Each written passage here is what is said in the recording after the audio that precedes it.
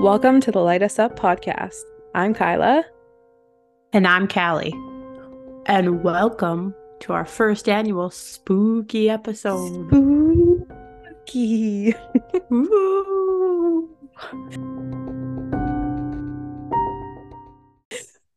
We were asked to do voice acting, but that's not going to happen. Oh, I forgot about that. Sorry, Allie. Like, what am I even going to do? That's the most you just got out of me. Yeah. So it's the weekend before Halloween, and we put on our Instagram story. We asked you guys what you wanted us to do for a week before Halloween, and you guys chose Vancouver Island ghost stories. So I have a book here that we're going to be reading. Well, I'm going to be reading two different ghost stories from. And Kyla doesn't know these stories. I don't think Nope. you've ever heard of either of them before, but well, maybe one. Do you know any Vancouver Island ghost stories? I don't think so. Okay. There's one that's like a little bit famous that I've kind of already heard about before. Um, but I don't know if that's just because I don't know why that would be. Never mind. It doesn't make sense. Disregard. Disregard. I'm like wondering if I just heard it like at VIU or something, or maybe the one time I've been to the Nanaimo Museum. I can't even remember. Well, I'm excited to hear them. Okay. All right. So I'm reading from The Haunting in Vancouver Island, Supernatural Encounters with the Other Side by Shannon Sin. And he, at the time of this publication, which was in 2017, he was a creative writing student at VIU at Vancouver Island University. So that's pretty cool that he was a student when he published this book. Mm-hmm. Yes. So, all right. So we're starting off. I like at the beginning, he puts a little dedication here to all the spirits of Vancouver Island, past, present, future. Oh, spooky. Okay. So our first story tonight is The Apparition of Spring. This is located in Oak Bay. In the summer of 1936, Doris Gravlin was the young single mother of a 5-year-old boy. Doris and the boy's father, Victor Raymond Gravlin, married on March 8th, 1929, but the couple had been separated for 2 years. Victor had once worked as a sports writer for Victoria's Daily Colonist, but left for health reasons in 1934. Much later, writers Charles Lillard and Robin Skelton would assert that he was a mean-spirited drunk and that the health claim allowed him to save face. Whatever really happened, Doris and Victor split up the same year. Doris took their then 3-year-old son and moved in with her parents. Despite the hardship, Victor and Doris were still in contact. Neither of them became involved with other people. Victor also lived with his parents. According to witnesses, his only ambition was to have Doris and his son back in his life. Some said he was willing to do anything to make that happen. This is a book, in The April Ghosts of the Victoria Golf Links, Charles Lillard and Robin Skelton reported that, according to gossip at the time, Victor, who had been winning his battle with the bottle, phoned Doris and asked her to meet him. Some believed that they were going to get back together. Doris was last seen wearing a knitted dress, a blue coat with silver buttons, a gray hat, and white kidskin shoes. I looked that up. That's goat skin, not real kids. Kidskin. Sorry. The last thing the popular auburn-haired woman said to anyone was, "I'll be back in a while." It was already dark when she stepped out. According to the Daily Colonist, just 1 hour later, residents near the golf course reported hearing a scream sometime after 9 o'clock. Lillard and Skelton claimed that the couple would often walk through Oak Bay's majestic golf course, sometimes taking a more scenic route along the ridge overlooking the ocean. On Sundays, they would go for tea at the Oak Bay Beach Hotel, located on the other side of the course, before making their way back. Walking out to Gonzales Point was an indirect, though more romantic, route to their destination. The water and mountain view was, and still is, especially stunning. In 1936, with less light pollution than today, the stars would have been clear and bright. At night, the grounds were peacefully removed from the lights and the sounds of the city. Tuesday, September 22nd, was the last time anyone saw either of them alive. This was the night of the autumn equinox, a detail I have never heard mentioned. It is a sacred time for some, going back to ancient Rome and the cult of the wood goddess Pomona.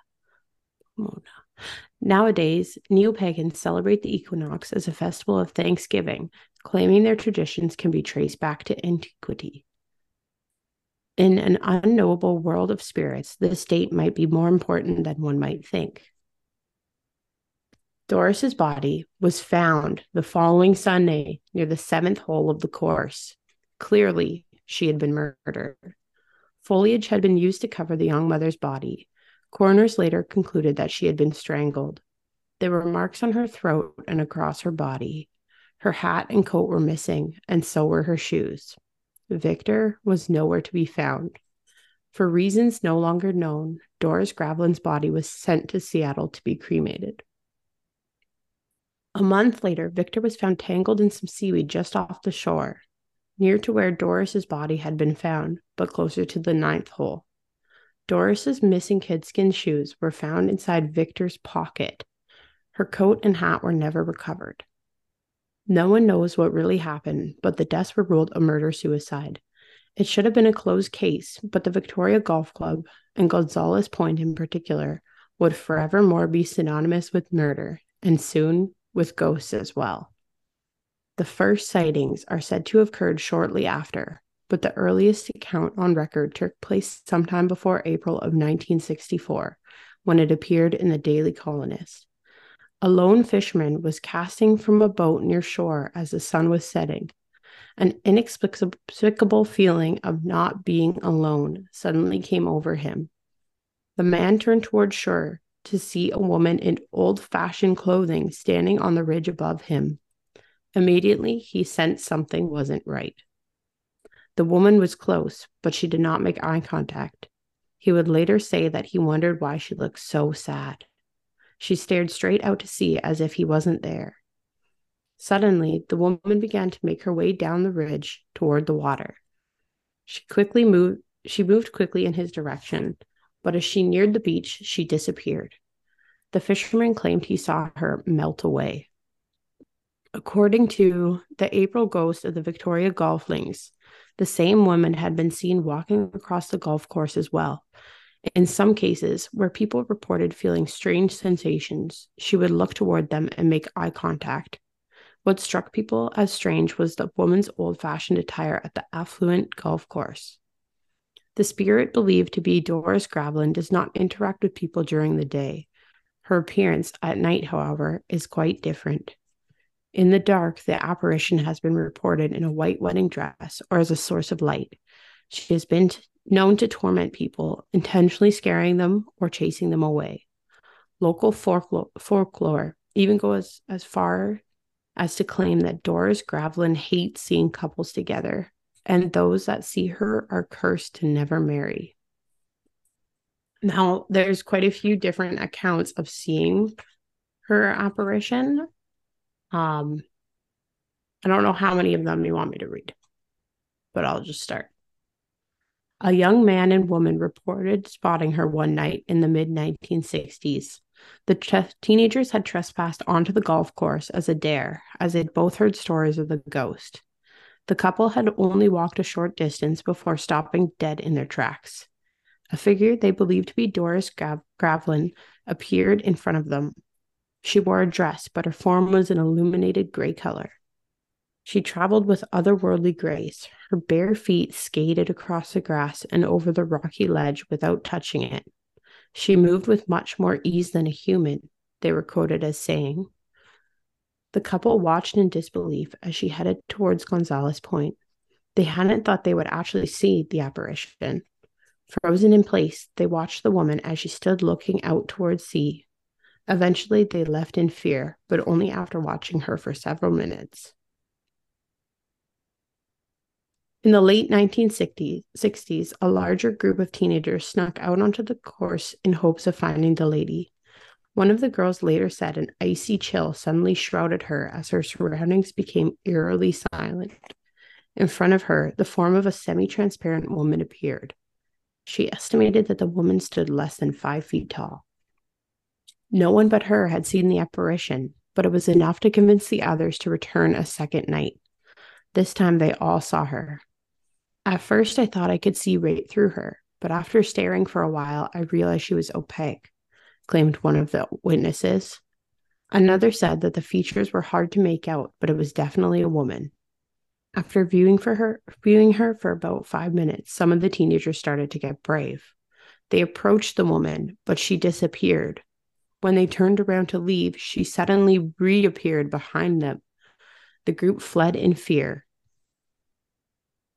According to the paper, another group of friends had a similar experience. One man became frightened of the apparition and tried to run away. Whatever direction he turned, however, the apparition was blocking his escape. He would literally say her whole body was shadowy at the edges. She looked sad. My God, how sad she looked. The other witnesses watched in helplessness as the man tried to flee, but the woman kept disappearing and reappearing in front of him. Suddenly, she was gone. A human being cannot appear and disappear in different places in the twinkling of an eye, the same witness said. I know what I saw. I saw the ghost of the murdered girl. There's a lot more people who've seen these. I have three more. Should I read all of them? How long are they? A couple paragraphs each. That's not too bad. Okay. We're only reading a couple stories, right? Just the two. And this one's the Yeah. longer one out of the two. Yeah, Okay. I'm enjoying this. Are I you think spooked? I really no, I'm not that spooked. I hope I'm a ghost that just torments people because I And find that curses them. hilarious. Just pops Like, up. you may not marry. Yeah. Maybe not that, but I definitely hope I torment people. I don't know if I really want to torment people personally. Well, I they're would like, asking for it. They're looking for it. that's They true. want to They're see the like, these ghost. The people ghost are is like, like, let's do it. yeah, you go into a golf course at night, like you're obviously looking for her. You're not going there golfing. Mm-hmm. All right. In the 1970s, two Victoria Daily Times reporters decided to seek out the apparition themselves. Neither of them expected to encounter anything. After a short stakeout, one of the men saw a swirling white mass close to the beach. They both tried to look at it through binoculars, but the form melted away. Just as quickly, they were embraced with a merciless chill that froze them to the bone. One of them claimed to see a light resembling a shooting star. Interestingly, others had reported seeing a ball of light as well. In many cases, witnesses hadn't even stepped onto the golf course when they saw the ghost. To a couple walking along the beach drive, the apparition appeared as a beam of light. To the woman, it looked like a glowing female in a white sheet. The entity was so bright that the couple could see it 100 yards off the side of the road, down close to the water. They later agreed that the presence radiated an eeriness that unsettled them both, but the man tried to downplay the incident, saying that it must have been lights from a building on the golf course. As they walked away, they kept looking back to see if it was still there. It was. The man and woman quickly shared the story with friends, who in turn told them of the golf course's ghost history. In a state of partial disbelief, the young men returned to the course the next day, only to confirm that there'd never been a building at the spot where they'd seen the light. Neither of them had previous knowledge about the haunting. Two men drove along the lonely road toward Oak Bay Beach Hotel. As they pulled up to the first crosswalk, the driver noticed there was a young woman in a white dress standing at the side of the road. She was fixed in place with her head down. Long dark hair covered her face. The driver stopped the car to let her cross. After an uncomfortable pause, she delicately made her way across the road and stepped into the darkness of the golf course. The men later agreed that the incident was strange. The driver pulled ahead and continued to drive. They had stopped talking. It was a short distance to the next crosswalk, where the 10th and 11th holes intersected. The man slowed to a stop. There, standing on the side of the road, was the same barefoot woman in a white dress. She stood stoically in place, but her eyes seemed to be fixed on the golf course across the road. The driver stopped once more to let her cross. It was a short distance to the next crosswalk, where the 10th and 11th holes intersected.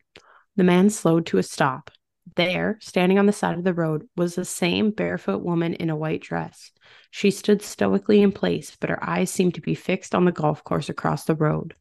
The driver stopped once more to let her cross.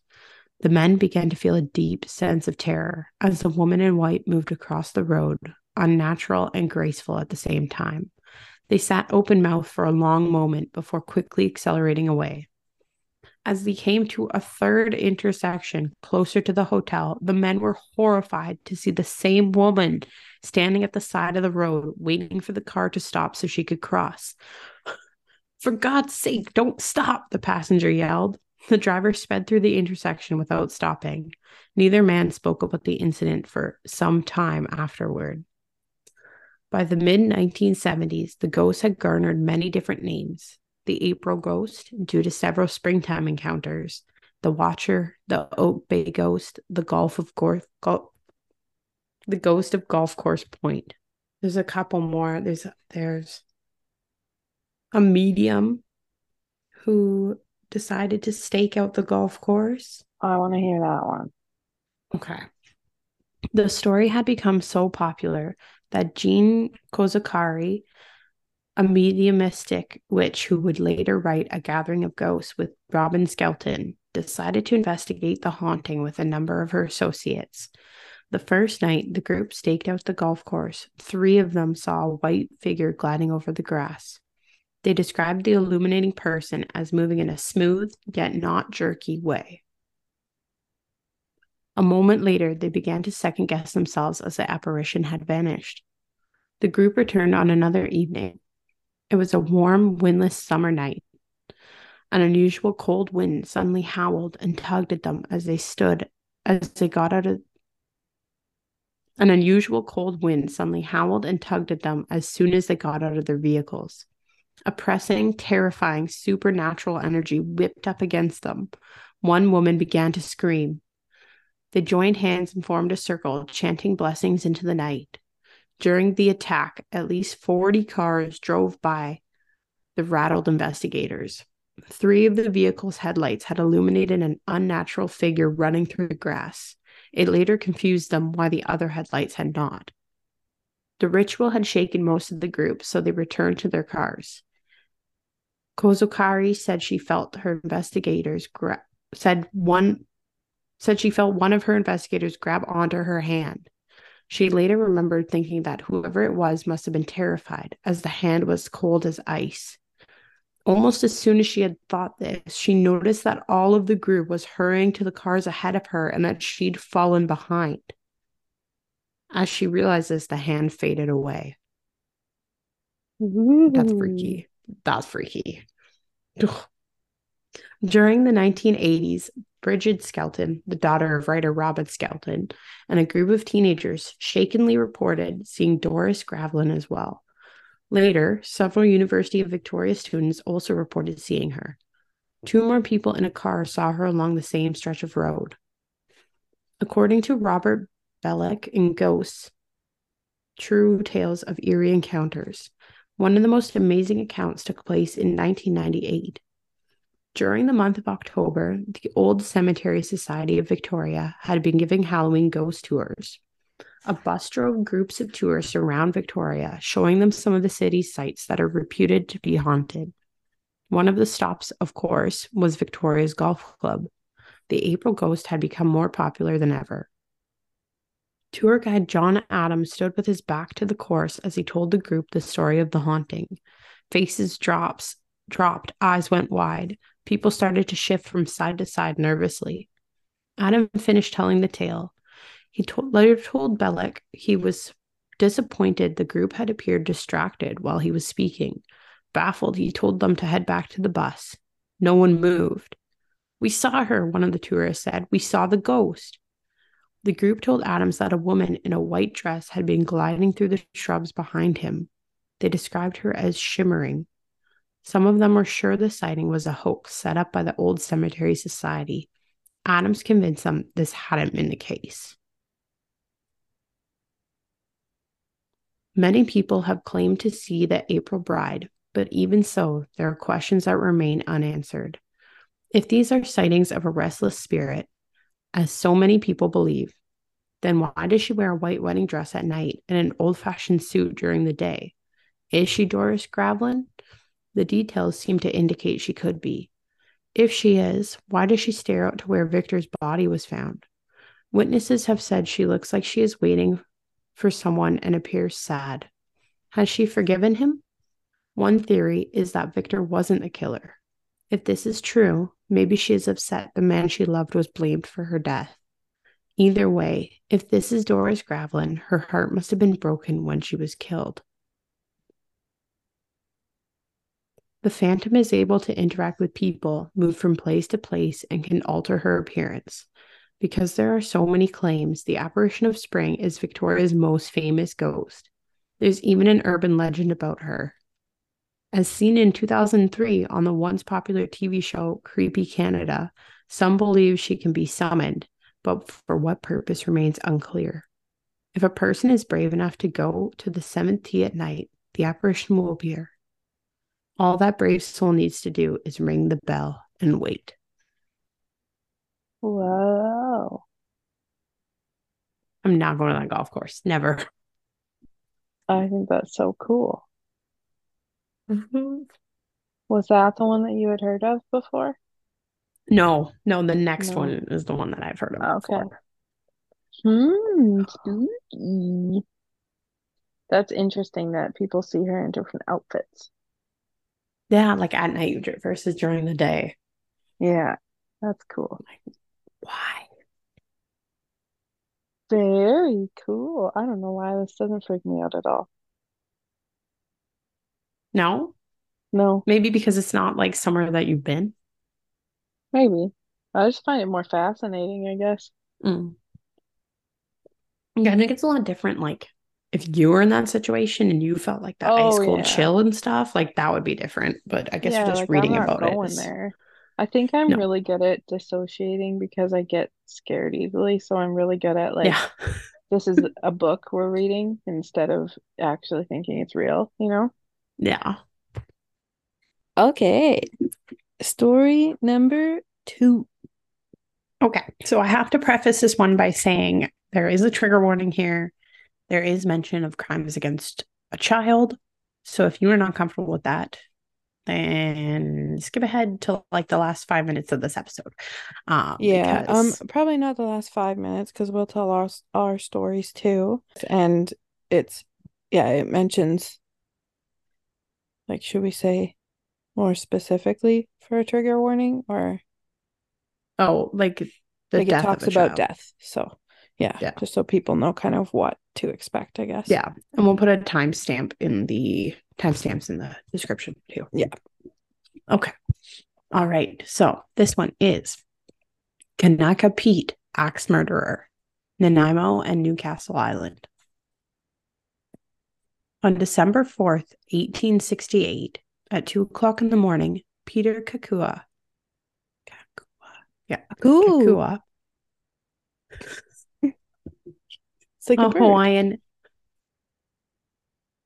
not, yeah, totally. A Hawaiian, okay. A Hawaiian Kanaka murdered his family with an axe. The victims included his wife, her parents, and his infant daughter. Peter was captured, tried, and hanged. With no one willing to claim his corpse, he was buried on a forested Nanaimo Park island. There are those who claim he still resides there. Colville had become Nanaimo, and the gold rush that brought so many people to Victoria had ended. The year before, Canada had become unified in a single governed body. It would still be another year, however, before Robert Dunsmuir would find the coal vein that would make him rich. The coal mines in Nanaimo had brought First Nations workers from the north, Americans seeking employment from the south, and toilers from many other nations by ship. These included Pacific Islanders. The men brought to Vancouver Island from Hawaii were often referred to as Kanakas, which sometimes had a negative connotations, but means free man in Polynesian. Kanaka Pete Kanaka Pete by W.J. Illerbrun was published in the Hawaiian Journal of History in 1971. Heavily researched, it is the most detailed account of Kakua's murders and trial. Like many other Kanaka laborers, Peter had married a First Nations woman, Mary Quion. I think it was her First Nations name, her Penelkut. Mary was from the Penelkut Nation, the same group who had killed Chief Zuhalin 14 years earlier. There's a story about Chief Zuhalin earlier in the book, so that's why I mentioned that. And if you guys want to hear more, maybe next year we can talk about different ones. At the time of her death, the couple had been married for 6 years. It had not been a peaceful marriage. Peter had already served a 3-month hard labor sentence for a vicious assault on Mary. In spite of the marriage's difficulty, Mary had given birth to an infant daughter, whose name is no longer known, shortly before the murder. Many people tried to leave Peter in December of Mary tried, I think I said many people. Yes, you did. Many people tried Mary to leave him. Mary tried to leave Peter in December of 1868. Her parents, sorry, their names are First Nations names. Okay. Squashiluk and Shilatinord had come to Nanaimo to bring her home. Peter was infuriated when he found out. He got drunk, returned to the small harbor cabin, and murdered everyone with an axe. The British colonists reported that the scene was a slaughterhouse. Court records indicate that his mother-in-law had been chopped in the back of the neck and that the baby's head was almost completely severed. That's terrible. The father had put up a fight and bit off one of Peter's fingers, but both he and Mary had still been hacked to death with the axe.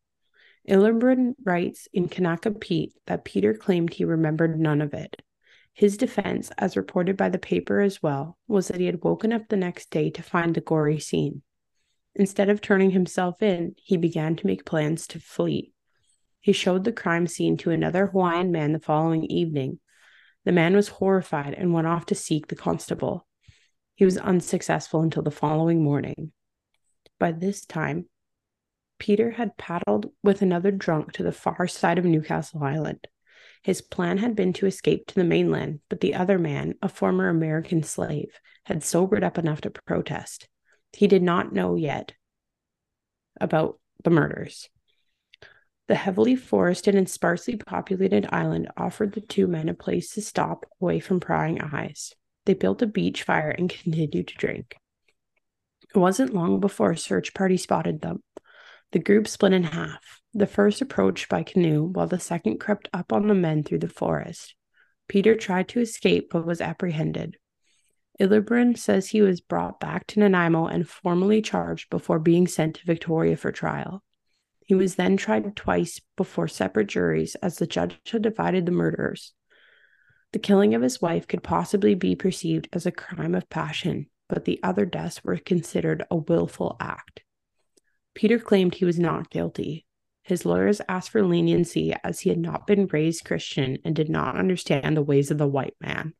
This was a stretch, as Peter had already lived on Vancouver Island for 14 years, and Hawaiian immigrant murderers were not common. Most shameful of all was Peter's desperate attempt to put the blame on his wife and her family. He claimed that he had come home to find his he had come home to find his wife having sex with her father in his bed. Oh, At best, like what? At best, it would be cavalier behavior for a woman terrified of her husband. It was also outrageous. It wouldn't explain Peter murdering his baby or attempting to flee either. It also directly contradicted his statements that he did not remember any of it. As unlikely as his defense was, the court seemed to take it into consideration. The first jury decided Peter was guilty of murdering Mary, but recommended mercy. The second jury found Peter guilty as well, but asked that no mercy be given. The defense had failed to convince them that Mary's mother was a threat, as her body had been found in a place suggesting she had been hiding from the killer. Peter was sent back to Nanaimo, where he was incarcerated in the HBC's Bastion Fort. The British colonists reported that he was hanged at 7 o'clock in the morning on February 10th, 1869, on a scaffold with a dozen steps from where he had committed the crimes. Peter offered no last words and accepted his fate stoically. The executioner was an unnamed convict who would receive a pardon for pulling the switch. The people of Nanaimo, however, were presented with a dilemma. Neither the Penelakut nor the Sinemo wanted anything to do with the body. His defense of being non-Christian also prevented him from being laid to rest in any of the graveyards. It was decided he would be buried on Newcastle Island in the bay where he was captured, now called Kanaka Bay. By 1899, Newcastle Island had become a site to quarry sandstone and mine coal. In a bizarre incident, a group of coal workers accidentally dug Peter Kakua up. The Nanaimo Oh, Free Press reported that men opened the box with not realizing it was a coffin. Inside, they found a skeleton wearing a pair of leather shoes still in good condition. The body could be none wow. other than that of the hangman. He was moved a short distance away and reburied where he was presumed to still be. Like, that is the worst thing you can do, raise somebody from the grave. Like, you're just asking for a spirit Yeah. to stay and haunt people. It's terrifying. Okay. The most well-known sighting of Peter Kakua's ghost took place sometime before 1890 by James Hurst Hawthorne-Thwaite, a regional political figure from 1901 to 1920. Before he was married, Hawthorne-Thwaite lived in an old cabin near the Bastion with Arthur Potts, an estate agent from another notable family. A story about the encounter was printed in 1958, years later, in the Daily Colonist. Mr. Potts woke up to what sounded like a fight taking place in the cabin. He ran into the living room to find Hawthorne-Thwaite brandishing a fire poker. He asked Potts if he had seen where the First Nations man, covered in blood and holding an axe, had gone. The men searched the home but found nothing. Years later, Hawthorne-Thwaite relayed the incident rather apologetically to the chief of police. The chief was surprised that Hawthorne-Thwaite did not know that this was either the cabin where the murder had taken place or one nearby. Hawthorne-Thwaite chose to keep the incident otherwise private, but a few people knew about the encounter, eventually making the story public. Bill Marylees in Newcastle Island, a place of discovery, says that stories of Peter Kakua's ghost are often told to youth groups of brownies and Cub Scouts camping on the island. Marylees elaborated in 2013 on Shaw TV. Peter Kakua, he said, wanders the island at dusk looking for young people to scare. Other versions claim he kills them. Kanaka Bay is on the dark side of Newcastle Island, far from the lights of Nanaimo, moored boats, or campers tucked inside their sleeping bags. Those campers might hear a scream far in the distance, but no one else would. The shadow of a large, hunched-over male moves slowly along the shore. His eyes are wide and unblinking, scanning side to side methodically, like a hunter's. His face wears a scowl. There's a long item in his hands. On one end is a dripping mess, on the other, a clenching and unclenching fist. The shadow stops suddenly. He hunches over more deeply and moves cat-like towards his prey, one foot in front of the other, with jerking certainty. The Bastion Fort across the harbor from Newcastle Island is also reportedly haunted. It's where Peter spent his last night. The old HBC structure was completed in 1854, the same year Chief Suhalen was killed. The settlers were concerned about large groups of Haida or Kwakwak. Sorry, the name of this Kwakwakiwak is how I've been told to say it, but I don't know if that's correct. Kwakwakiwak. Okay. Raiders prowling the water. According to the Nanaimo Museum, a flotilla? Is that how you say that? A flotilla? I have no idea. Flotilla? That would be like the English would be flotilla, but if it was a I feel like Spanish it's word, it would be flotilla. flotilla. No. Tortilla. Okay.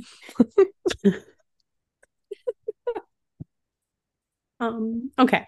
A flotilla of Kwakwakiwak canoes entered the harbor in 1855, causing residents to seek shelter inside the bastion, but no fighting took place.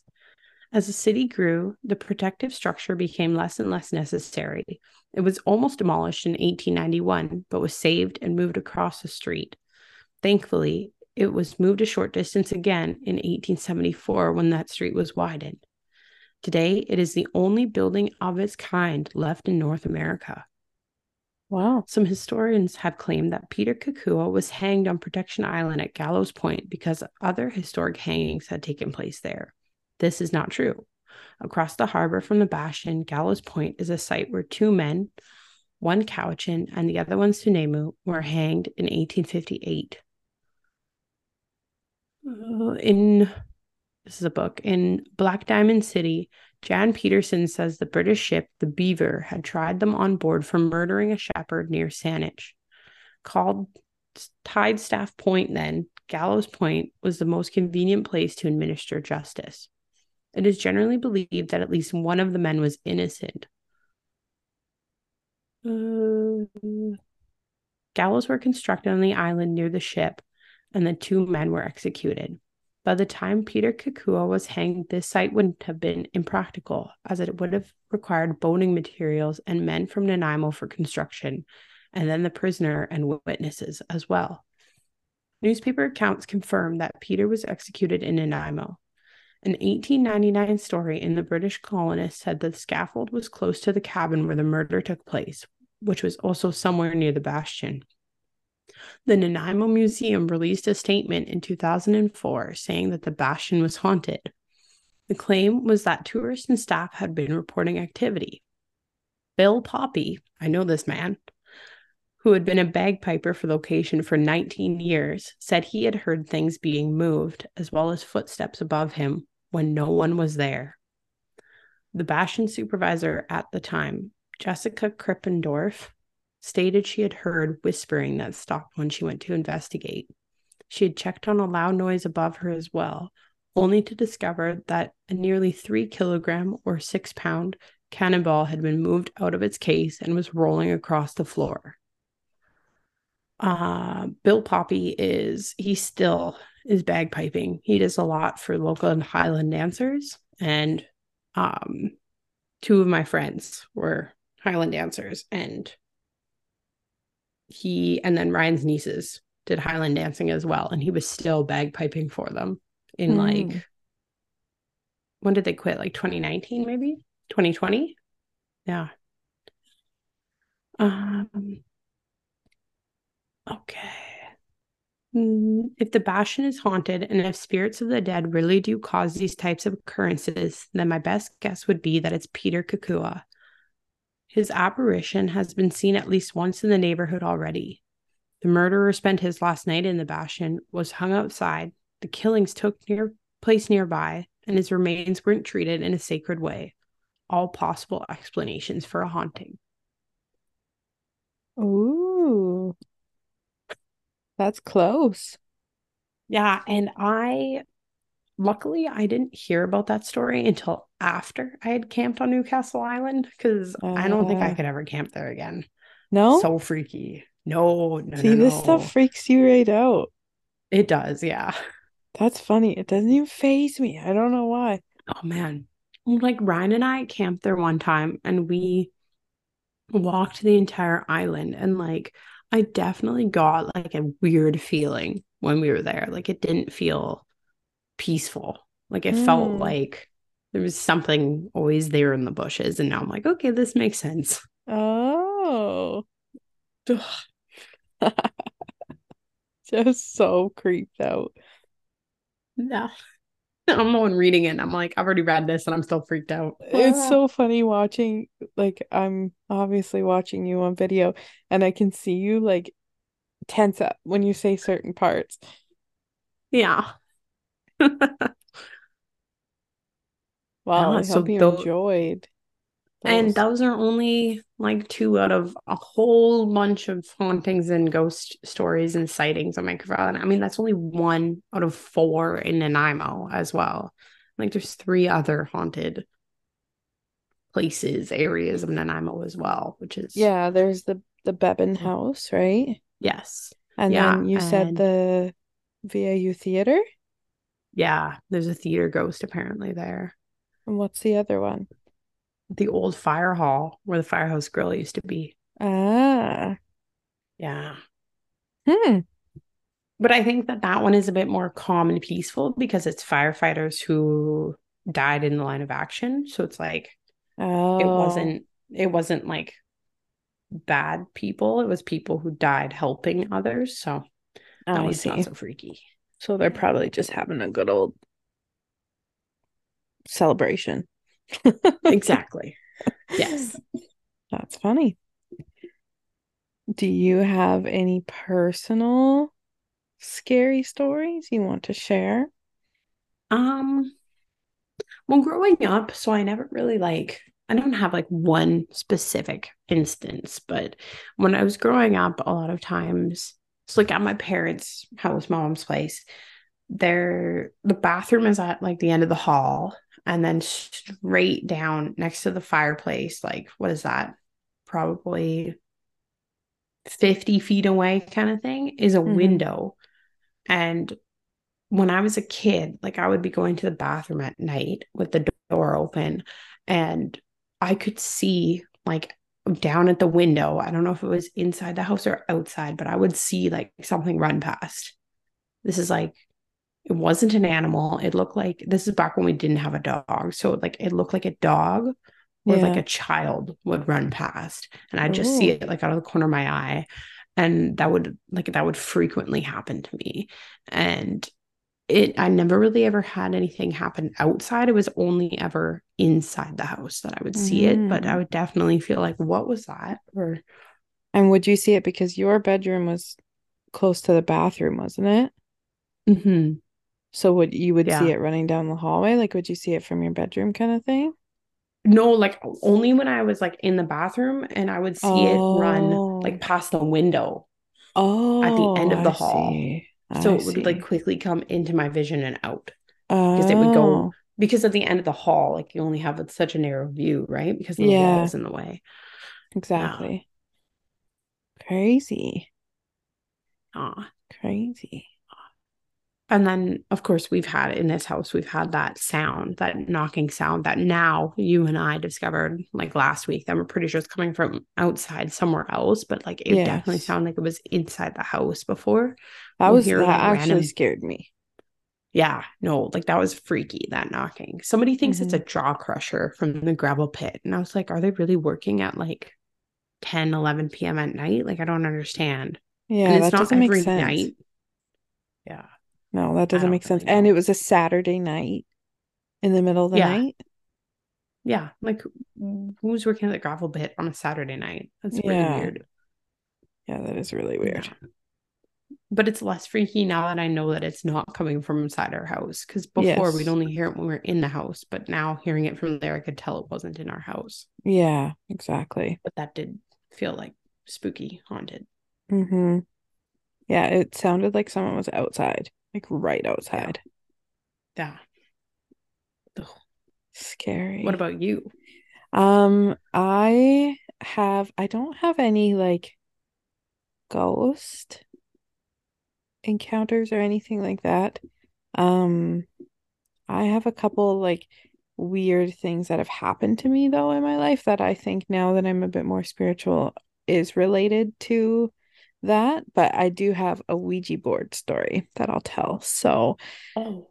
Okay. When I was, this would have been around grade 7 because it was elementary school age, but like late. I was invited, I was hanging out with a friend and I was invited down to, there was a bunch of like guys we went to school with that lived near me.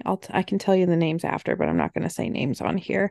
Okay. I was invited to go down to their house to try out this Ouija board. So there was two or three. There was three of them there, and then me and my friend went down together. So there was five of us all together. We were using the Ouija board, and of course, like I don't even know what these things are at this point. Like my friend did, but I didn't. And the whole time I'm like, this is bull crap. Like you guys are moving this. There's no way that you're telling me this is the spirit world, whatever. But then what made me really like, whoa, was we did get in contact with a spirit that was actually my friend's family member. She said how she died. She said, like, she confirmed things, like her kids' names. She confirmed all of this. And the weird part was before she confirmed everything, the boys that we were with said, "Oh, we were doing this last night and connected with someone with the same name. This was her cause of death. This was her, like, these were her kids' names and whatever." And it was paid. I was just about to start her name, but it was my friend's aunt. That's crazy. And it was the What? same cause of death, and it was like all of her cousins' names. And then we kept confirming things, and she took her hands off because I'm like, I don't believe this. So she took her hands off, and it was just me and the boys that had our hands on, and she was still confirming things that were true. And it was That is so, so freaky, oh, so so freaky. freaky. Wow. And yeah, just the fact that we were sitting there and that they were like, yeah, we did this last night and it was this person and like this is how she passed and whatever. And Paige is like, what? I keep saying her name, but she won't care. She was like, No. what? What? That's my aunt's story. So that was kind of spooky. Then we became kind of excited about it. I never got a Ouija board, but we borrowed it from them and we brought it to my house and then we tried to use it in my room and then we got too scared. I was like, Yeah. I don't want to do this in my Yep. bedroom. I don't want to do this here. So I ended up taking it back. But anyways, that's the only time I've ever used anything like that was then. But as for,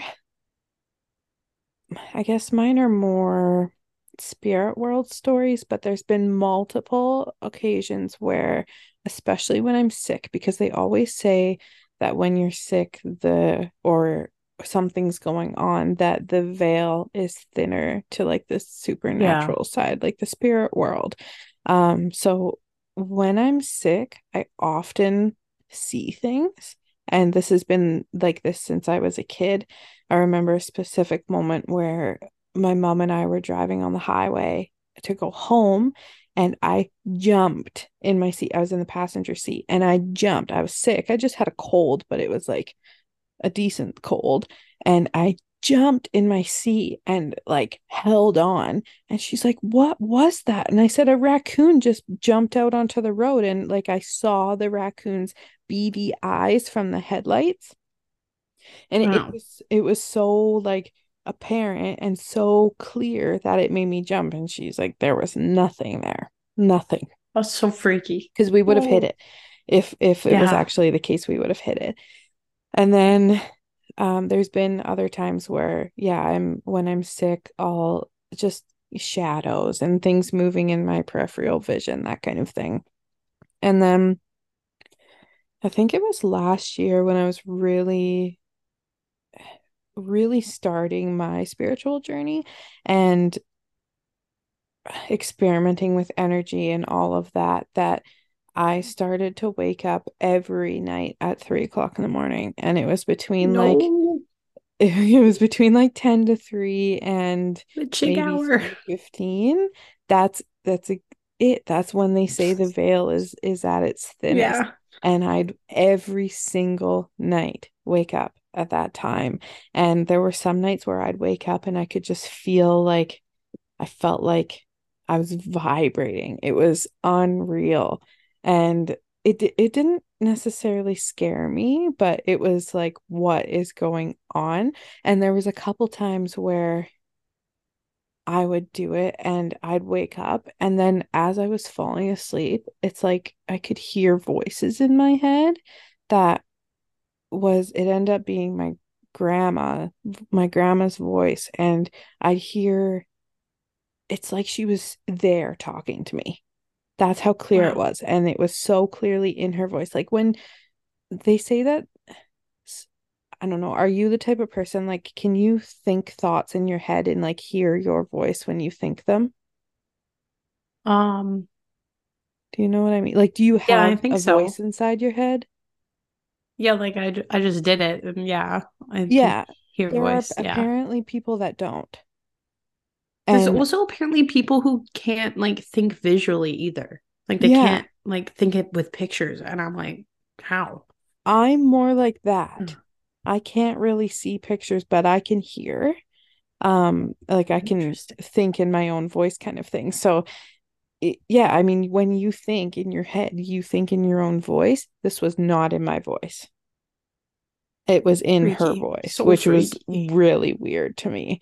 But Ugh. those are kind of my main weird things. And then I at that point was again practicing more spiritual stuff. So it was like I knew how to block that energy, or not block, but protect myself with it, Yeah. because I didn't want to necessarily make it go away because I thought it was kind of cool, but I also wanted to make sure that there was nothing negative that was going to come Yeah, about. really. So I just found ways to like protect it. But yeah, those are kind of my, I guess, spooky but cool encounters. Okay, I completely forgot that in high school I used a Ouija board as well. Did you? Yeah, I was at a friend's house for like a party, sleepover, whatever.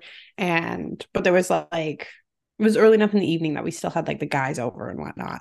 And Mm-hmm. so there's four of us who decided that we were going to use the Ouija board. And then one girl had to leave the room. She's like, I'm not staying for this. And then everybody else was just watching. And so I think it was two guys, two girls. We were using the planchette. And so we were like open to the board and whatnot, and we were talking and asking questions, and we're like saying, like, have any of us ever encountered you before? And I said yes. And we're like, can you say who's encountered you?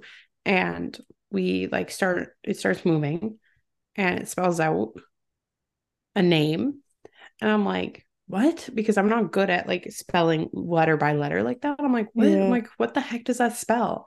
And then somebody's like, that spells blank's name. And we look over at him and he's just staring at us like wide eyed, like, what?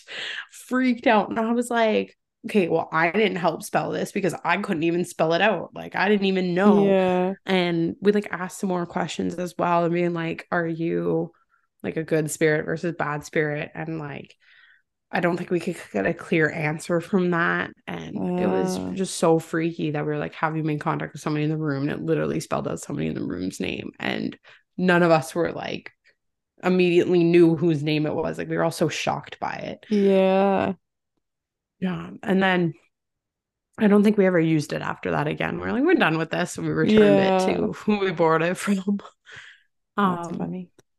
and then when you mentioned about like being sick and like just when you're not completely in your headspace and the veil being thinner, I saved this because this happened and I wanted to tell you about it right away. But I was like, I know we're doing this episode, so I'm going to save it to tell you on the podcast.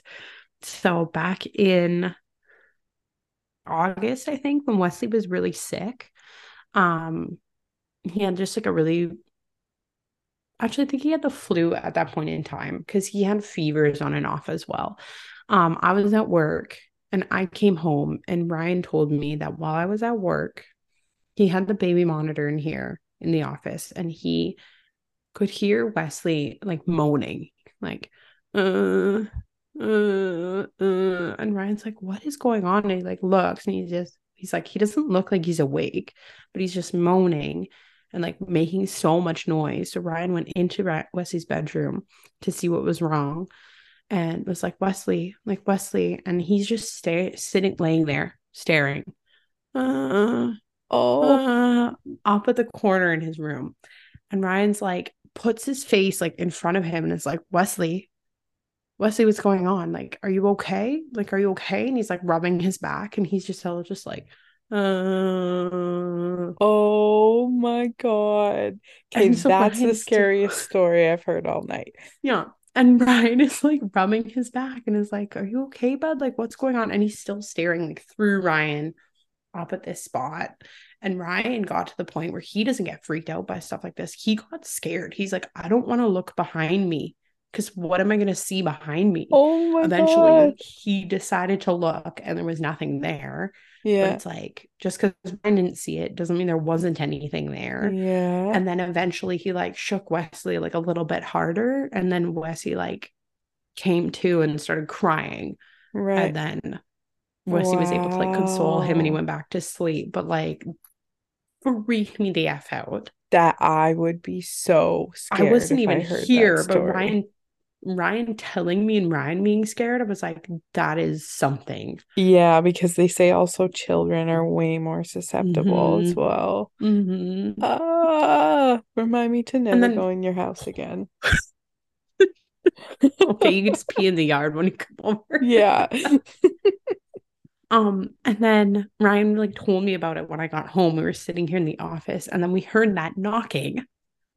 And we were like, Oh, what the fuck? Like freaking out because of it, because we hear the knocking after that happened. But now the yeah. knocking doesn't freak me out so much, but that was Wow. really scary. Yeah, I would be so scared. I'd be in tears. I would Oh, actually I be in tears. honestly, I was like, you need to come upstairs with me right now because I need to go to bed, but I'm not going anywhere by myself. I was like, I'm Yeah, not leaving this room without you. And he was like, just go. I'm like, no, no, no, no, no, no. I'm not going anywhere without you. Like, we yeah. need to be a team. Like, I don't Oh, know what I'd be Wesley in saw, there the but next day with Sage and anything that I could. it's been like over 2 months though, and nothing else has happened. So it's Yeah. like, I don't know. Wow. I kind of Creepy. think that maybe he was just like sleepwalking kind of Yeah, he's in a uncomfortable trance. and yeah. Yeah. Yeah, definitely could be it. But But still could be freaky. something else. Okay. Do you want to wrap up this episode with some gratitude or should we skip that for the spooky episode? um, Maybe I don't know. I can't really think of anything I'm grateful for at this point in You're time. so scared. Callie asked me at the I beginning am. of this before we recorded. She's like, "Do you want to do?" Because we're recording two tonight. She's like, "Do you want to do the other one second, so we're not so freaked out?" I'm not even scared right now. I could go to sleep. I'd be just fine. I'm like, I need to turn on all the lights and I need to, I don't know, watch a So, TV do show for sure. you watch? Did you ever watch scary movies? Oh, Have you yes. ever been into them? Yeah. Oh, I yeah. can't Big watch them mistake, though. now. They No. scare me too much now, but when I was a teenager, I went to every single scary movie that came out. No, me too. Like, I loved, like, oh, I think the freakiest one ever I've seen is Insidious. Like, that one was the Yes. worst, I I don't think. know how I watched that now because No, I've me seen that one neither. more than once. I used to love like Paranormal Activity, all of those movies. Oh, yeah. Now I can't even imagine putting it on. I would turn it off. No. Yeah, no, no. Ryan suggests he's like, you want to watch a scary movie? I'm like, no, definitely not. 100% No. no. Yeah, hard pass, hard No. pass. I mean, we watched like the Final Destination the other night, and I was like, that's about as scary as I can go. And that's not even really that scary. Yeah. That's just like predetermined death. That's no, there's no like spirits or anything. It's just Yeah. gory. Yeah. Yeah. Yeah, no, that the spirit stuff is freaky in Mm-hmm. movies. Yeah. Especially like paranormal activity where it looks like it's real. Yes. Yeah. Ryan loves the Blair Witch Project. And I was like, this isn't even that scary. I haven't seen it. Oh, it's like point of view. filming. Like the whole thing is like filmed Oh, with like a handheld camcorder kind of thing. yeah. But when it first came out, like Ryan saw it and like everybody, same as paranormal activity, like everybody thought it was real. They thought that Yeah. that was truly it. Right. So understandable, but I don't think that one's that scary. Yeah. Hmm. Okay, well maybe let's skip the gratitude and just call her an episode. I hope I think everyone has a so. really good really good Halloween. I was gonna say happy Halloween, but I don't need to say both. Happy Um, Halloween. yeah. If you're going trick or treating, I think Charlie and I are going to go to a few houses. I have to get a costume for her, but I think we're gonna Oh go to a yeah. few houses and hand out. We get Yeah. so many trick or treaters because this neighborhood is perfect for kids. All the Oh houses are yeah, close flat. together, and yeah, yeah. So we get so many. We get like our neighbor counts because our neighbor and then Mm. Charlie's daycare decorate like crazy for holidays. Oh, that's so much Crazy. fun. And they always count how many kids. And I think last year was like 350 or something that they counted. Holy, Yeah, we that's get so a lot. many. Yeah. Wow. We don't get any. There's no trick or treating in our neighborhood. We just go No. to the neighboring one. So, Yeah, makes yeah. sense. Yeah. But I think we'll leave it off there for now. If you guys want to rate, review, follow, subscribe, whatever y'all want to call it. And you can also follow us on Instagram at LUUPOD and keep the conversation going with us there. Tell us your spooky, scary stories. We would love that. And feel free to let us know what lights you up. Ooh. Ooh.